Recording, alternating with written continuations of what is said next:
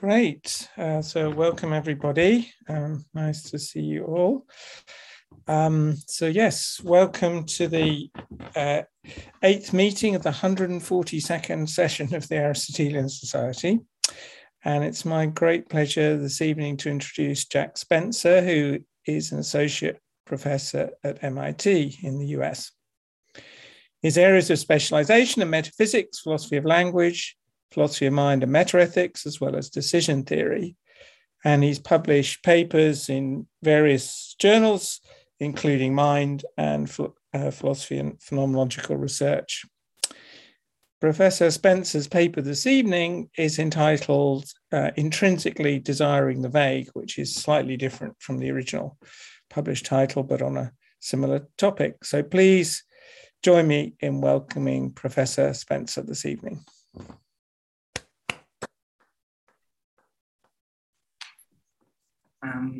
Thank you so much for having me. It would be great to be together, but being virtually together is a great second best. When I began this paper, I had hoped to collaborate with Brandon Feidelson, but the realities of the pandemic intervened, so it's just me today. The topic is vagueness and rational desire. It's a topic that's somewhat new to me, but I've found myself ever interested in it, continue to find more and more interested about it. And one thing I hope to convey is my enthusiasm about the topic. I wanted to start with just some observations.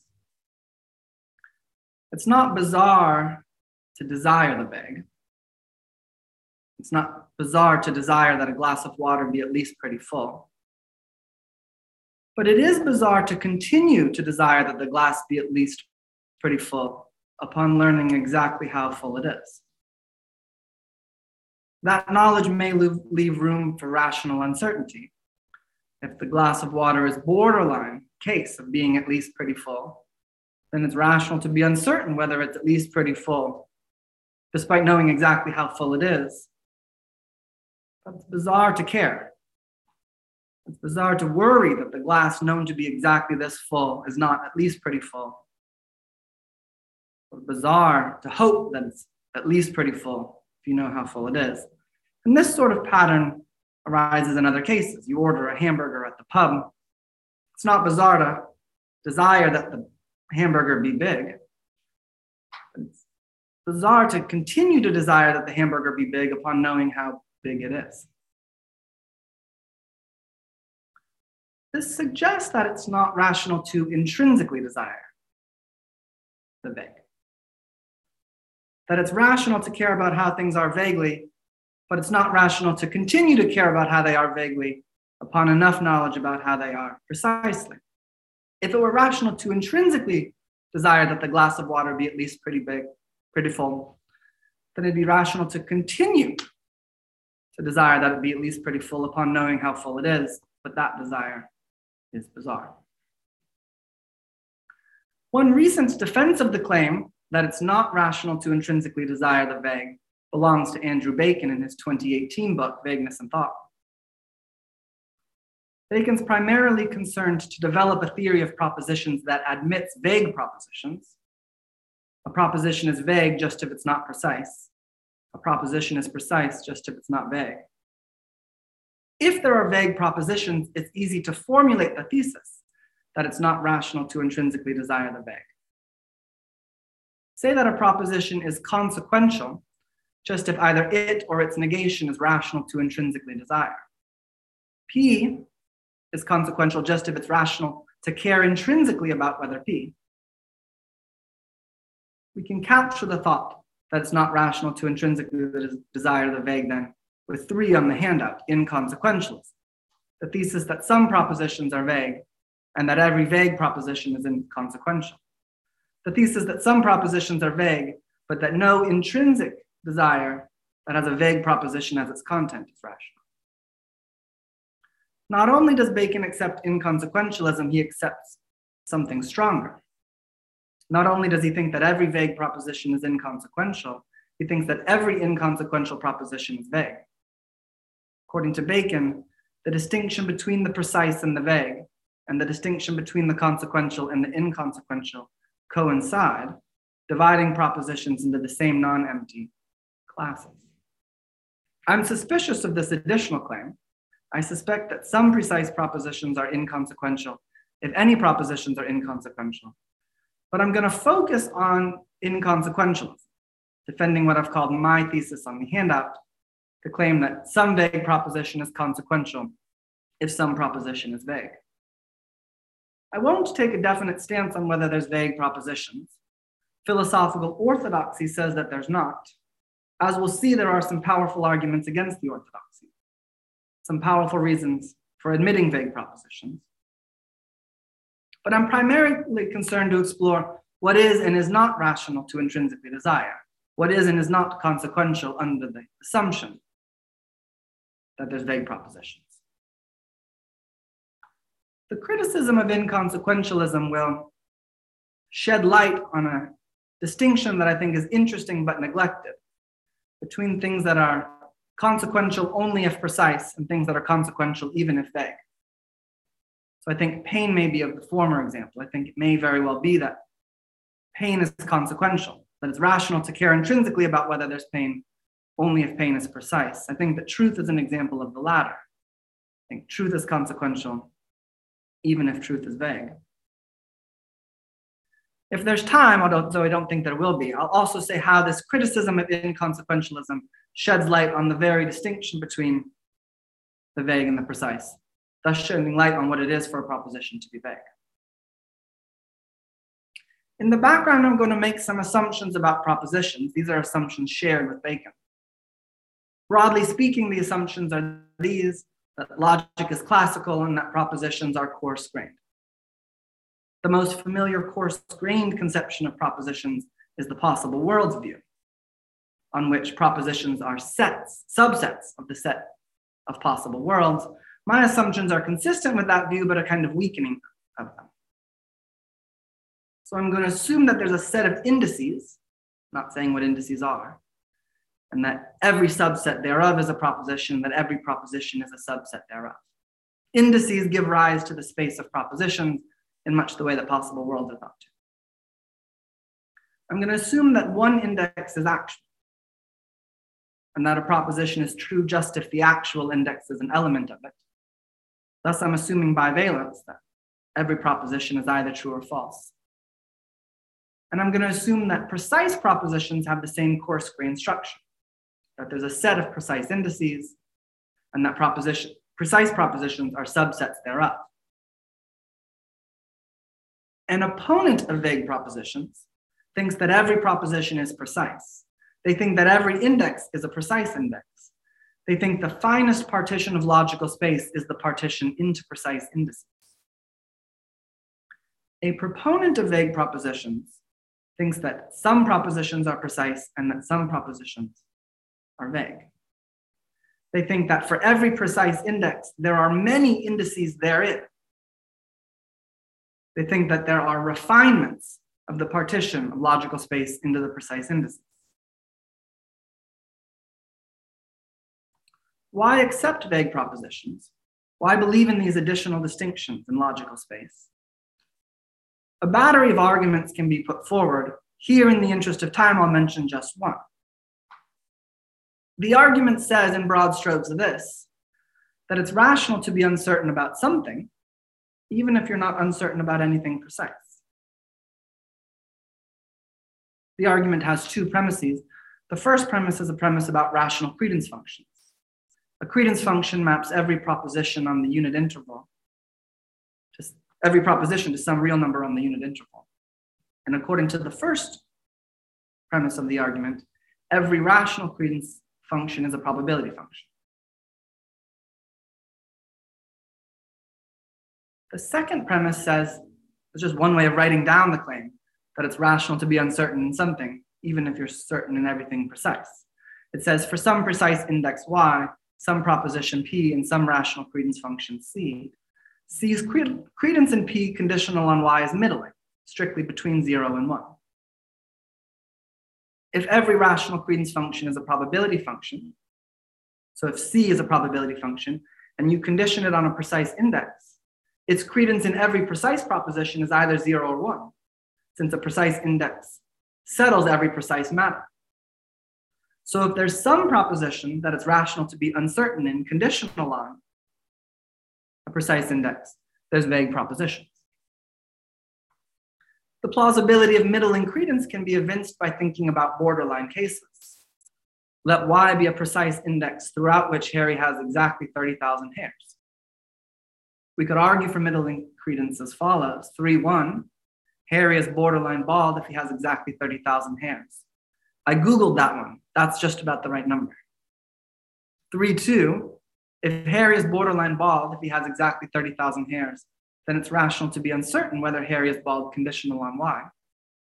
And 3-3, if it's rational to be uncertain whether Harry is bald conditional on Y, then for some proposition P and some rational credence function C, C's credence in P conditional on Y is middling. I don't put this argument forward as unassailable. 3-2 and 3-3 merit further scrutiny, but all three premises enjoy considerable plausibility. They together imply middling credence, which together with probabilism implies vague propositions.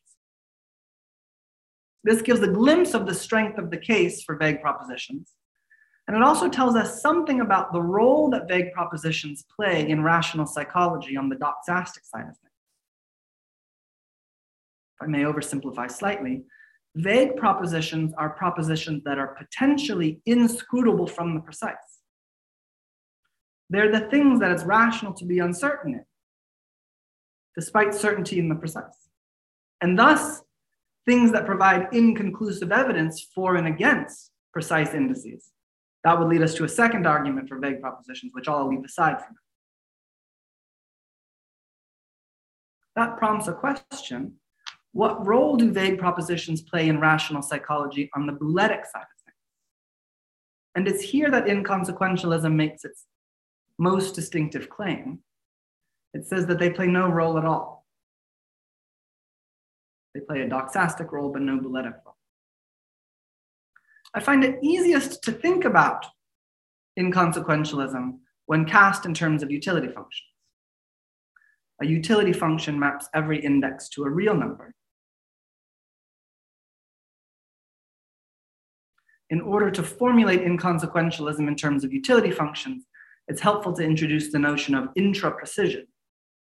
Propositions P and Q are intra-precise, just if each is a non-empty subset of some precise index. Each is a subregion of some precise index. Each is an elaboration, starting from a full story about how things are precisely, at least a partial story about how they are vaguely.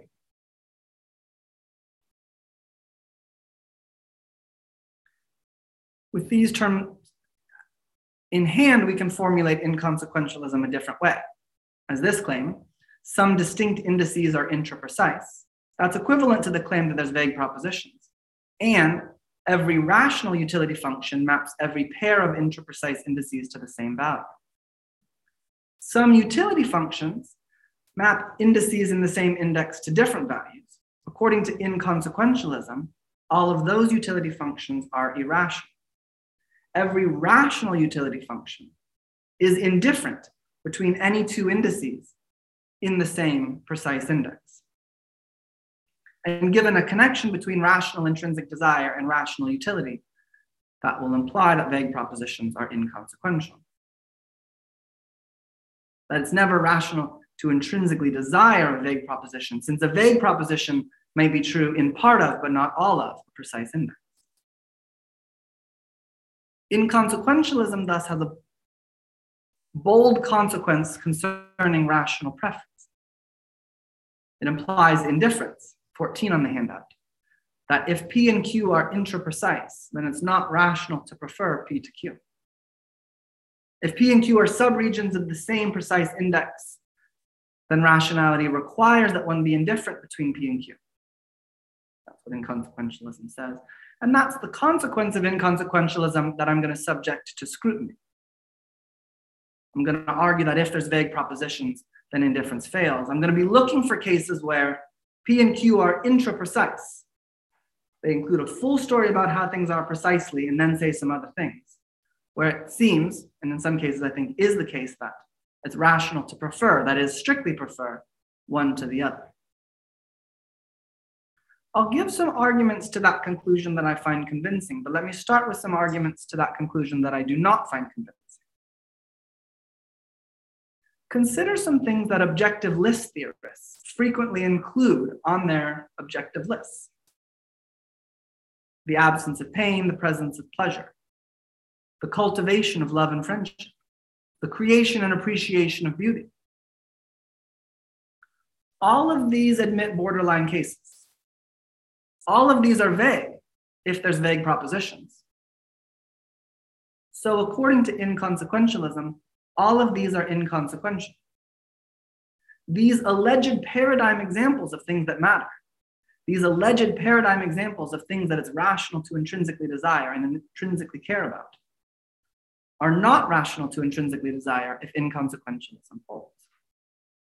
That may seem to amount to a reductio of inconsequentialism.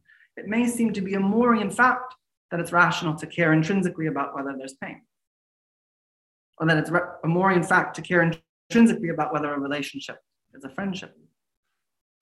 But I think that a strong case can be made that far from being refuted from these surprising consequences, inconsequentialism is rather confirmed by them. The absence of pain, the presence of pleasure, the cultivation of love and friendship, all of these are consequential if precise. And they're precise if every proposition is precise. But if there's vague propositions, these are among the vague. And I think a strong case can be made that these are not consequential. They're not rational to intrinsically desire if they're vague. Focus on the absence of pain.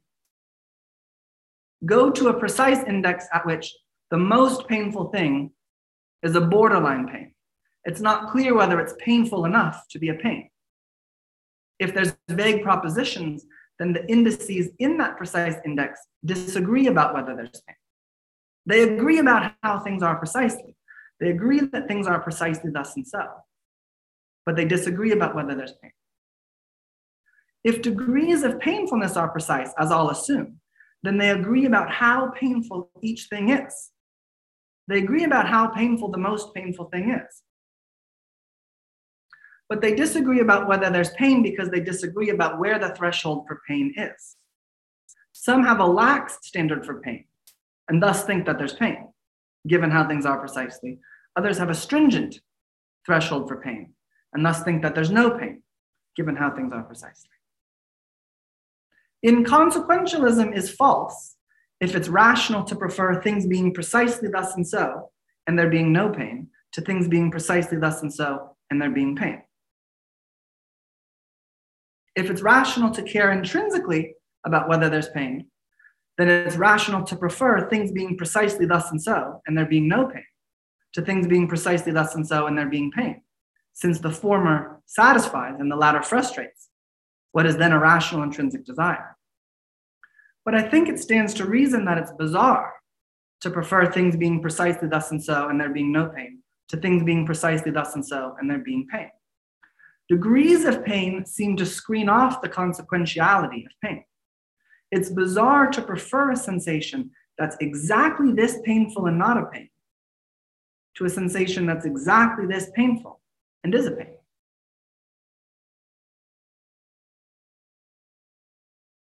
I said that that preference is bizarre.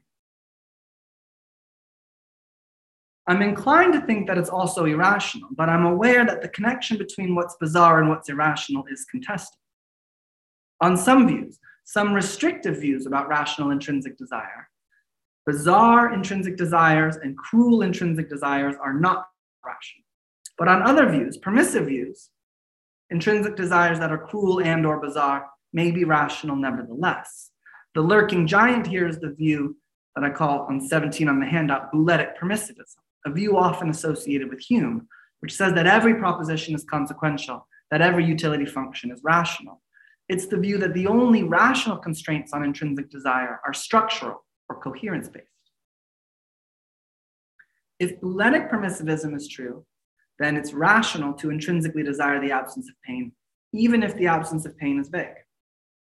If bouletic permissivism is true, then it's rational to prefer things being precisely thus and so and there being no pain, to things being precisely thus and so and there being pain, even though that preference is bizarre. And if that preference is rational, despite being bizarre, then inconsequentialism is false. I won't spend efforts trying to argue against bouletic permissivism here. If bouletic permissivism holds, then my thesis does as well. If bouletic permissivism holds, then some vague proposition is inconsequential if some proposition is vague. It's inconsequentialists who must do battle with bouletic permissivism. But I'm interested in whether my thesis can be defended without appeal to a permissive conception of rational intrinsic desire. One might have thought that this argument by way of pain would fit the bill. One might have thought that the absence of pain is something that is rational to intrinsically desire, even on restrictive conceptions of rational intrinsic desire. But if there's vague propositions, then the absence of pain is vague, since pain admits borderline cases. And if the absence of pain is vague, it's bizarre to intrinsically desire the absence of pain. So on a restrictive conception of rational intrinsic desire, which deems bizarre intrinsic desires irrational, it's not rational to intrinsically desire the absence of pain if the absence of pain is vague. And what goes for pain goes in many other cases too. To say that a relationship is precisely thus and so is to fully characterize how it is intrinsically and extrinsically in all precise respects. It's to characterize precisely how much fun you have together, precisely how open you are together, precisely how disposed you are to invite each other over for dinner and whatnot. I said a moment ago, it's bizarre to prefer a sensation that's precisely this painful and not a pain to a sensation that's precisely this painful and a pain. And similarly, it's bizarre to prefer a relationship that's precisely thus and so in a friendship to a relationship that's precisely thus and so and not a friendship. If being precisely thus and so makes you a borderline case of being a friendship, then it's rational to be uncertain. Conditional on the relationship being precisely thus and so, it's rational to be uncertain whether it's a relationship, but it's bizarre to care. Someone who prefers a relationship that's precisely thus and so in a friendship to a relationship that's precisely thus and so and not a friendship has a bizarre friendship fetish. Similarly, beauty, it's bizarre to prefer a sunset that's precisely thus and so and beautiful to a sunset that's precisely thus and so and not beautiful. That's to say that inconsequentialism is more robust than might have appeared. If there are vague propositions, it makes surprising claims about what's consequential, but a strong case can be made that those surprising predictions are correct. Not every case patterns as pain does. In a moment, I'll turn to truth. It's not bizarre to prefer a belief that's precisely thus and so and true to a belief that's precisely thus and so and false. You could imagine a kind of rhetorical therapy. Who cares if the belief is true if it's precisely thus and so? In other cases, that therapy has some efficacy. Who cares if the relationship is a friendship if it's precisely thus and so? But in the truth case, that therapy has no effect. If anything, it backfires, reinforcing the thought that one doesn't know how good a belief is until one knows whether it's true or false. But let me mention some other cases that pattern, I think, as truth does and not as pain does. One of them, a case I owe to Andrew Huddleston, goes by way of kosher and treif. Plausibly, being kosher admits of borderline cases on a sort of cartoonish understanding where the meat of a bird is treif if the bird is a scavenger. It's easy to produce possible cases of borderline kosher. The cross between a chicken and a vulture might be a borderline case of a scavenger. Its meat might be a borderline case of being kosher. Inconsequentialism says that whether meat ingested is kosher is inconsequential, not something rational to intrinsically care about. The crucial question then can be put in terms of preference. Is it rational to prefer having ingested meat that's precisely thus and so and kosher to meat that's precisely thus and so and treif? And I think it's clear that it is. Meat that's precisely thus and so is genetically this way. It's physiologically this way. It comes from a bird that has exactly this sort of evolutionary past, from a bird with exactly these dispositions with regard to scavenging. But nothing there seems to screen off the consequentiality of meat being treif. Here's another way to put it. It's not a requirement of rationality that one care at all about the difference between kosher and treif. One can rationally be indifferent between ingesting kosher meat and ingesting treif meat. The anthropologist with regard to these dietary laws is that way. If inconsequentialism is true, then rationality requires that all of us at least sometimes have that quasi-anthropological stance towards the distinction between kosher and treif. Someone who always prefers ingesting kosher meat to ingesting treif meat is a full participant in the practice. According to inconsequentialism, rationality requires that one not be a full participant in the practice. That's a surprising and disturbing consequence of inconsequentialism. And something similar goes in other cases. Take the moral ought, or the all things considered ought, or rather it's dual. The moral permissibility, or all things considered permissibility. There appear to be borderline cases of permissibility. Here's one from a 2016 Miriam Schoenfeld. Daryl is watching his 2-year-old daughter play in the city park. It is permissible to divert his attention for 1 second. It's not permissible to divert his attention for 5 minutes. Is it permissible to divert his attention for 30 seconds, 31, 32? Plausibly, we can create a Soriety series, admitting of borderline cases of permissibility out of a series of diversions whose lengths differ only by a second. If one of these possible diversions is borderline permissible, focus upon it. Perhaps it's 31 seconds. If there's vague propositions, then the indices in some precise index agree that there was that diversion, but disagree about its permissibility. They agree that Daryl diverted his attention precisely thus and so, but disagree about whether it was permissible for him to do so. The key question then for inconsequentialism is this, when put in terms of preference. Is it rational to prefer? Is it rational, say, for Daryl to prefer, having diverted his attention precisely thus and so permissibly, to having diverted his attention precisely thus and so and impermissibly?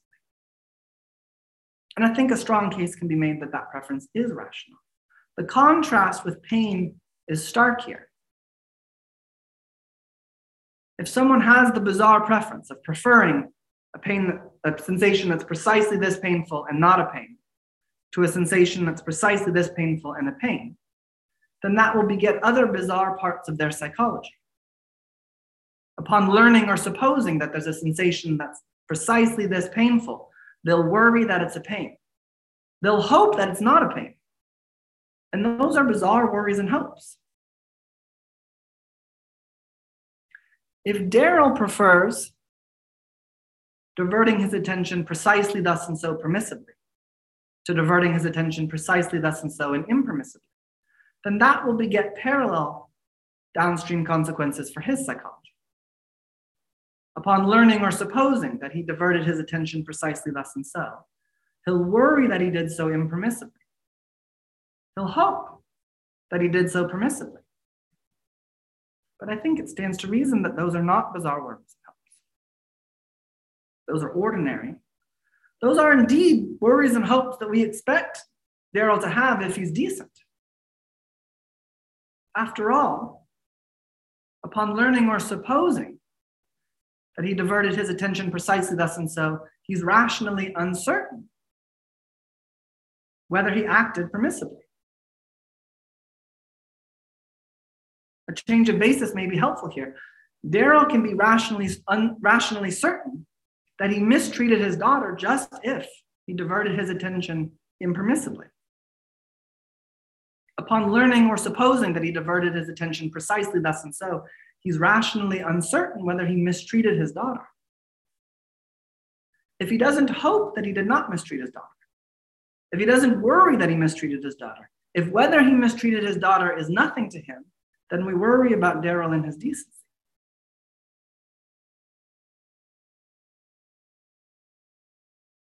Someone who always prefers acting impermissibly is a sort of full participant in the moral practice. They've fully given over their motivations to these deontic notions. According to inconsequentialism, it's irrational to be a full participant in morality that kind of way. Rationality requires that we all have the quasi-sociopathic relationship to morality, where we're indifferent between doing as we ought and as we oughtn't, doing between what's permissible and impermissible, at least sometimes. One other case, just to round this out before I get to truth, is comparative goodness. Some precise indices are borderline better than others. In fact, sometimes each of a pair of precise indices are borderline better than the other. As just one possible way of motivating this, consider the creation series. We have X, a precise index at which there's 99 happy people. We also have precise indices Y1 through Y a million. Each Y has 99 happy people, duplicates of the original 99, and one additional person. The additional person in Y1 is very happy indeed. Y1's better than X. The additional person in Y2 is slightly less happy. Y2 is better than X. The additional person in Y a million is miserable. X is better than Y a million. Very plausibly, some Y and some X. Some Y is such that it's borderline better than X, and X is borderline better than it. Use the rational credence heuristic. Take some Y in the middle of this series. It seems rational to give some credence to X being better than it, and some credence to it being better than X, even if, for example, you give some credence to them being equally good or whatever. If there are precise indices that are each borderline better than the other, then we can argue against inconsequentialism straightforwardly. The argument has two premises. So if there's vague propositions and each of a pair of precise indices can be borderline better than the other, then precise indices X and Y can each be consistent with the claim that X is better than Y and with the claim that Y is better than X. Part of X says that X is better than Y. Part of X says that Y is better than X, and ditto for Y. The first premise of the argument then is 6.1. It's rational both to prefer X and X being better than Y to Y and X being better than Y, and to prefer Y and Y being better than X to X and Y being better than X. It's a claim about a certain pattern of preference being rational. It may be easier to grok it cast in terms of conditional preference. 6.1 cast in terms of conditional preference says this: it's rational both to prefer X to Y, conditional on X being better than Y, and Y to X, conditional on Y being better than X. Clearly, that claim has some plausibility to it. Very hard claim to deny. And the only other premise is a kind of structural premise. It says this: if it's rational both to prefer A to B and to prefer C to D, then either it's rational to prefer A to D or it's rational to prefer C to B. That claim, it turns out, is pretty easy to motivate. It's not unassailable. Someone could deny it in various ways, but lots of pictures about the relationship between credence and utility and rational preference deliver it.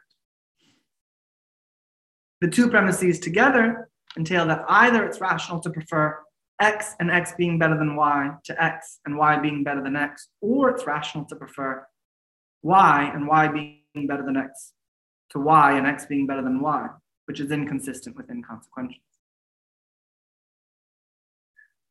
Those are just a couple cases that don't pattern like pain.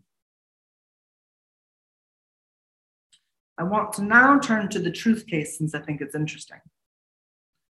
It also has a certain kind of dialectical advantage. So if push came to shove, inconsequentialists could deny that any of the aforementioned admit of borderline cases.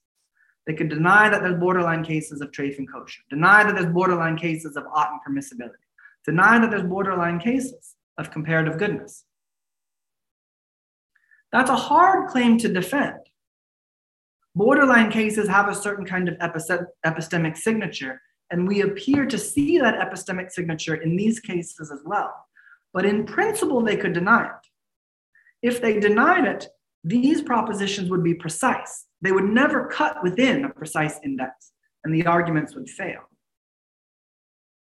In other words, the arguments require not just claims about what's consequential, but also about what's precise and what's vague.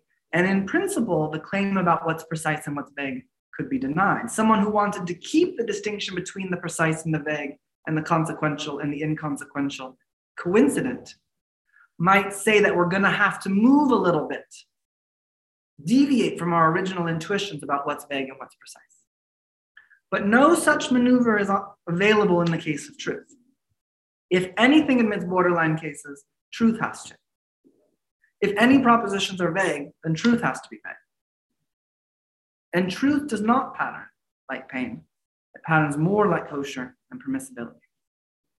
That's not just because it's epistemic. Some epistemic things pattern like pain do. They're plausibly consequential only if precise. Consistency of belief is an example, potentially. Belief admits borderline cases. If there's vague propositions, then the indices in a precise index might disagree about what I believe. Thus, the indices in a precise index might disagree about whether my beliefs are consistent. Maybe all of the indices agree that I believe that not P, and they disagree about whether I also believe that P. We could get an argument against inconsequentialism up and running here. The key claim would be this: it's rational to prefer that precise index, things being precisely thus and so, and having consistent beliefs, to that precise index, things being precisely thus and so, and having inconsistent beliefs. After all, having consistent beliefs is epistemically better than having inconsistent beliefs, and things being precisely thus and so leaves it open whether my beliefs are consistent or inconsistent. But I think that that key claim is doubtful. I think it's doubtful that it's rational to prefer having consistent beliefs to having inconsistent beliefs, conditional on things being precisely thus and so. If the indices in the precise index disagree about whether I believe that P, then I'm intimately related to P. Perhaps I affirm it under some guises and deny it under others. Perhaps I take it for granted in reasoning but disavow it. Perhaps my attitude toward it is on the border between believing and imagining. Believing that not P and being intimately related to P as I am is epistemically bad, in much the way that having inconsistent beliefs is, irrespective of whether the intimate relation I bear to P is intimate enough to constitute belief. Believing that not P and taking it for granted that P but disavowing it is epistemically bad in much the way that having inconsistent beliefs. The question is thus subtle. The question is whether where the threshold for belief lies is of epistemic significance. The question is whether holding fixed the precise relations I bear to every proposition, it matters which ones I believe. And it's not obvious to me that it does.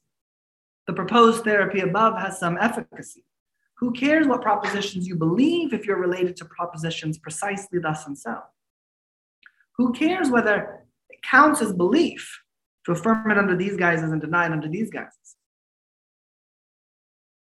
But truth, I think, is different. If there's vague propositions, then the indices in a precise index might disagree about whether P is true. And they might agree that I believe that P. So they'll disagree about whether I believe P truly or falsely. We can get a structurally similar argument up and running against inconsequentialism as follows. The key claim is this: it's rational to prefer things being precisely thus and so and believing P truly to things being precisely thus and so and believing P falsely. If that claim holds, inconsequentialism fails. And I think that that claim does hold. That is a rational preference. Things being precisely thus and so tells us a lot about the belief, but it doesn't tell us whether it's true or false. It leaves that open. I think that a full account of how epistemically good that belief is can't be told until we know the truth value of its content. Nothing precise screens off the consequentiality of truth. Now we can introduce a notion of determinate truth. The most convenient here is this: a proposition is determinately true just if it's true throughout the precise index. If the indices in the precise index disagree about whether P, then my belief that P is not determinately true, even if it's true. And that might say something about how epistemically good my belief is. Perhaps determinately true beliefs are epistemically better than true beliefs that aren't determinately true. Even if that claim holds, though, it casts no doubt on the argument against inconsequentialism we're considering. Even if a belief that's determinately true is better than a belief that's true and not determinately true, it may be the case, and I think it is the case, that a belief that's true and not determinately true is better than a belief that's false and not determinately true. Things might look different if we didn't assume bivalence. If we didn't assume bivalence, then maybe a belief that wasn't determinately true would be neither true nor false. The situation then would be very different. We couldn't ask whether a determinately true belief, we couldn't ask how good a belief that's true and not determinately true is. But if bivalence holds, then determinate truth is just a strengthening of truth, much like necessary truth is. In the present context, to be determinately true is roughly to be true and scrutable from the precise. Now, it may be that a belief that's true and scrutable from the precise is epistemically better than a belief that's true and not scrutable from the precise. But a strong case can be made that a belief that's true and not scrutable from the precise is epistemically better than a belief that's false. And what goes for belief goes for other epistemic attitudes and activities. I think it's rational to prefer things being precisely thus and so and guessing P truly to things being precisely thus and so and guessing P falsely. I think it's rational to prefer things being precisely thus and so and giving credence 0.6 to P and P being true to things being precisely thus and so, giving 0.6 credence to P and P being false. I think that truth is consequential, even if it's vague. One might wonder whether there's any way of making a more systematic defense of the consequentiality of truth, conditional on it being vague. I think that there is one that's available. I think that plausibly, truth is consequential if probabilism holds. Two pillars of the Baconian view are inconsequentialism and probabilism, but it's not obvious to me that those are consistent, or anyway, it's not obvious to me that they sit well together. Inconsequentialism, given bivalence, is inconsistent with the consequentiality of truth. Inconsequentialism implies that we sometimes must be indifferent between believing P truly and believing P falsely, suspecting true P and P being true, and suspecting P and P being false. But it's not obvious to me that probabilism is consistent with the inconsequentiality of truth. I think probabilism might itself imply, or anyway motivate, the thought that truth is consequential. The argument here starts with two utility functions. The first is a binary epistemic utility function, which maps a credence function and an index to a real number, which measures how epistemically good the credence function is at the index. The other is a unary epistemic utility function, which maps an index to a real number and tells you how good the index is epistemically. It's an epistemic appraisal of how things being exactly that way, precisely and vague. The binary epistemic utility function gives us a notion of ideality. Credence function C is ideal at index Z just if, for every credence function D, the binary epistemic utility of C at Z is at least as great as the binary epistemic utility of D at Z. Put in plainer English this: take all the credence functions, see how good they are at Z. The ideal ones are the ones that are unexceeded in their epistemic goodness there. And we also have a notion of indication. credence function C indicates index Z, just if C maps every proposition true at Z to 1 and every proposition false at Z to 0. These are sometimes called the omniscient credence functions because it's the credences that an omniscient agent would have at the index.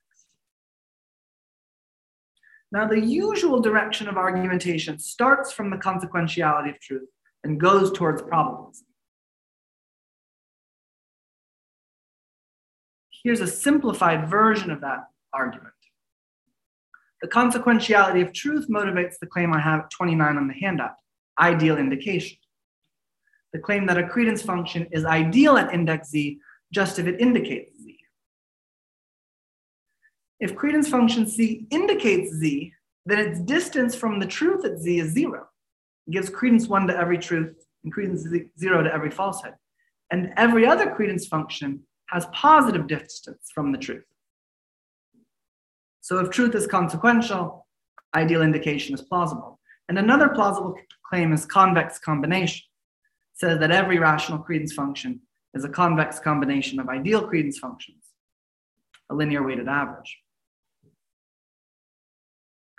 The various scoring rules in accuracy arguments are ways of encoding convex combination. As it turns out, ideal indication and convex combination together imply probabilism. If you think that truth is consequential in a way that motivates ideal indication, and you like this convex combination idea, then you get the result that every rational credence function satisfies the probability axiom, because every convex combination of indicator functions is a probability function. I'm interested in whether you can reverse the direction, starting from probabilism and deriving various claims about the consequentiality of truth. The natural candidate then is ideal indication itself. Is there a way to go backwards from probabilism to ideal indication? There's reason to be optimistic. If C is a probability function and you can condition C on an index Z, then C conditioned on Z indicates Z. If you start with a probability function and condition it on an index, what you arrive at is a credence function that indicates the index, mapping every proposition true there to 1 and every proposition false there to 0. So we already have a connection between probability functions and indicator functions. All that we need to complete the backward road is a connection between rationality and ideality. Here's one way it might go. There's other potential ways. So say that index Z is rationally defined just if some rational credence function C is such that it's defined conditional on Z. Then the following two premises get us back ideal indication from probabilism. Weak regularity, the claim that every index is rationally defined, and ideal reflection, which is the harder one to parse. I'll read it off the handout and then give it in plainer English. If index Z is rationally defined, then credence function C is ideal at index Z, just if for some rational credence function C1 conditioned on Z is defined and identical to Z. Here's the idea. Take all of the rational credence functions, condition them on Z. A credence function is ideal at an index only if it's one of those results. In this kind of way, ideality and rationality have to go together, which is a natural kind of thought in this setting. Since Z is the strongest proposition there is, it's natural to think that rational credence and ideal credence come together and converge, conditional on a possible world or an index, leaving no uncertainty. Now, as it turns out, probabilism, weak regularity, and ideal reflection together imply ideal indication. I'm interested in whether you can get back to ideal indication because I'm interested in whether ideal indication is consistent with inconsequentialism. Ideal indication implies the thesis I have at 37 on the handout, binary variance. It says this: for some credence function C and some pair of intraprecise indices Z1 and Z2, C is better at Z1 than it is at Z2, epistemically speaking. Here's what binary variance says. Sometimes when you take a credence function and you see how good it is at indices, it varies within a precise index. The very same credence function may be epistemically better at one index in a precise index than at another. That's an interesting thesis in its own right, but it's interesting in the present context because it appears to imply unary variance. The claim that for some pair of intraprecise indices Z1 and Z2, the epistemic utility of Z1 exceeds the epistemic utility of Z2. I won't offer a derivation of unary variance from binary variance, but here's the idea. Sometimes indices, indeed sometimes intraprecise indices, agree about what credence functions agents have. So Z1 and Z2 might agree that my credence function is C. If C is better at Z1 than at Z2, then it seems like it could be the case that Z1 is epistemically better than Z2, since how good, epistemically speaking, an index is seems partly a function of how good the credence functions had by agents at the index are at the index. To make things vivid, imagine that I have a credence function that indicates Z1. Then it seems like it could be epistemically better for Z1 to be the case than for Z2 to be the case, since at Z1 I'm doing so much epistemically better than I am at Z2. But it's hard to square unary variance with inconsequentials. If indices in the same precise index can differ in how epistemically good they are, then it seems like it'd be rational to prefer one index in a precise index to another on account of its being epistemically better. That might not always hold. Maybe Z1 is epistemically better than Z2, but Z2 is morally better than Z1. Still, if how good indices are epistemically speaking in a precise index can vary, then for some intraprecise indices, Z1 and Z2, it seems very plausible to think that Z1 is epistemically better than Z2, and on account of that, it's rational to prefer Z1 to Z2. If binary variance implies unary variance, and unary variance is inconsistent with inconsequentialism, then binary variance is as well.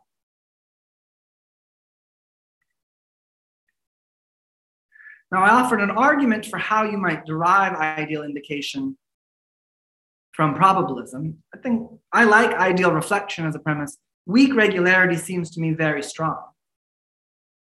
But it turns out that various weakenings of it will suffice. Anyone who believes in vague propositions should think that many indices in a precise index are rationally defined. But in order to get the argument going, all you need is weakened regularity, that each of some pair of intraprecise indices are rationally defined. Probabilism, weakened regularity, and ideal reflection together imply binary variance. So if binary variance is inconsistent with inconsequentialism, then probabilism is inconsistent with inconsequentialism. That's not super surprising, but let me summarize. The idea is something like this. Probabilism seems to be committed to truth mattering, whereas inconsequentialism is inconsistent with truth mattering. I think probabilists should, under the assumption that those vague propositions reject inconsequentialism, and I think that inconsequentialists should reject probabilism.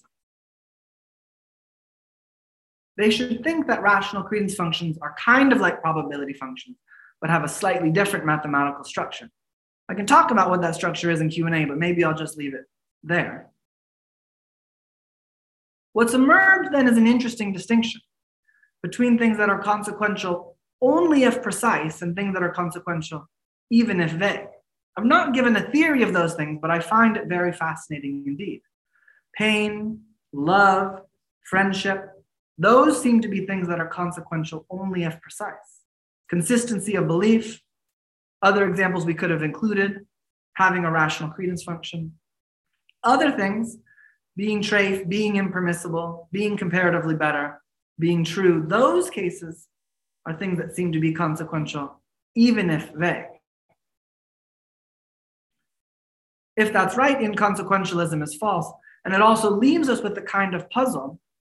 Inconsequentialism plus a strengthening of it gave us one way of understanding the distinction between precise and vague propositions.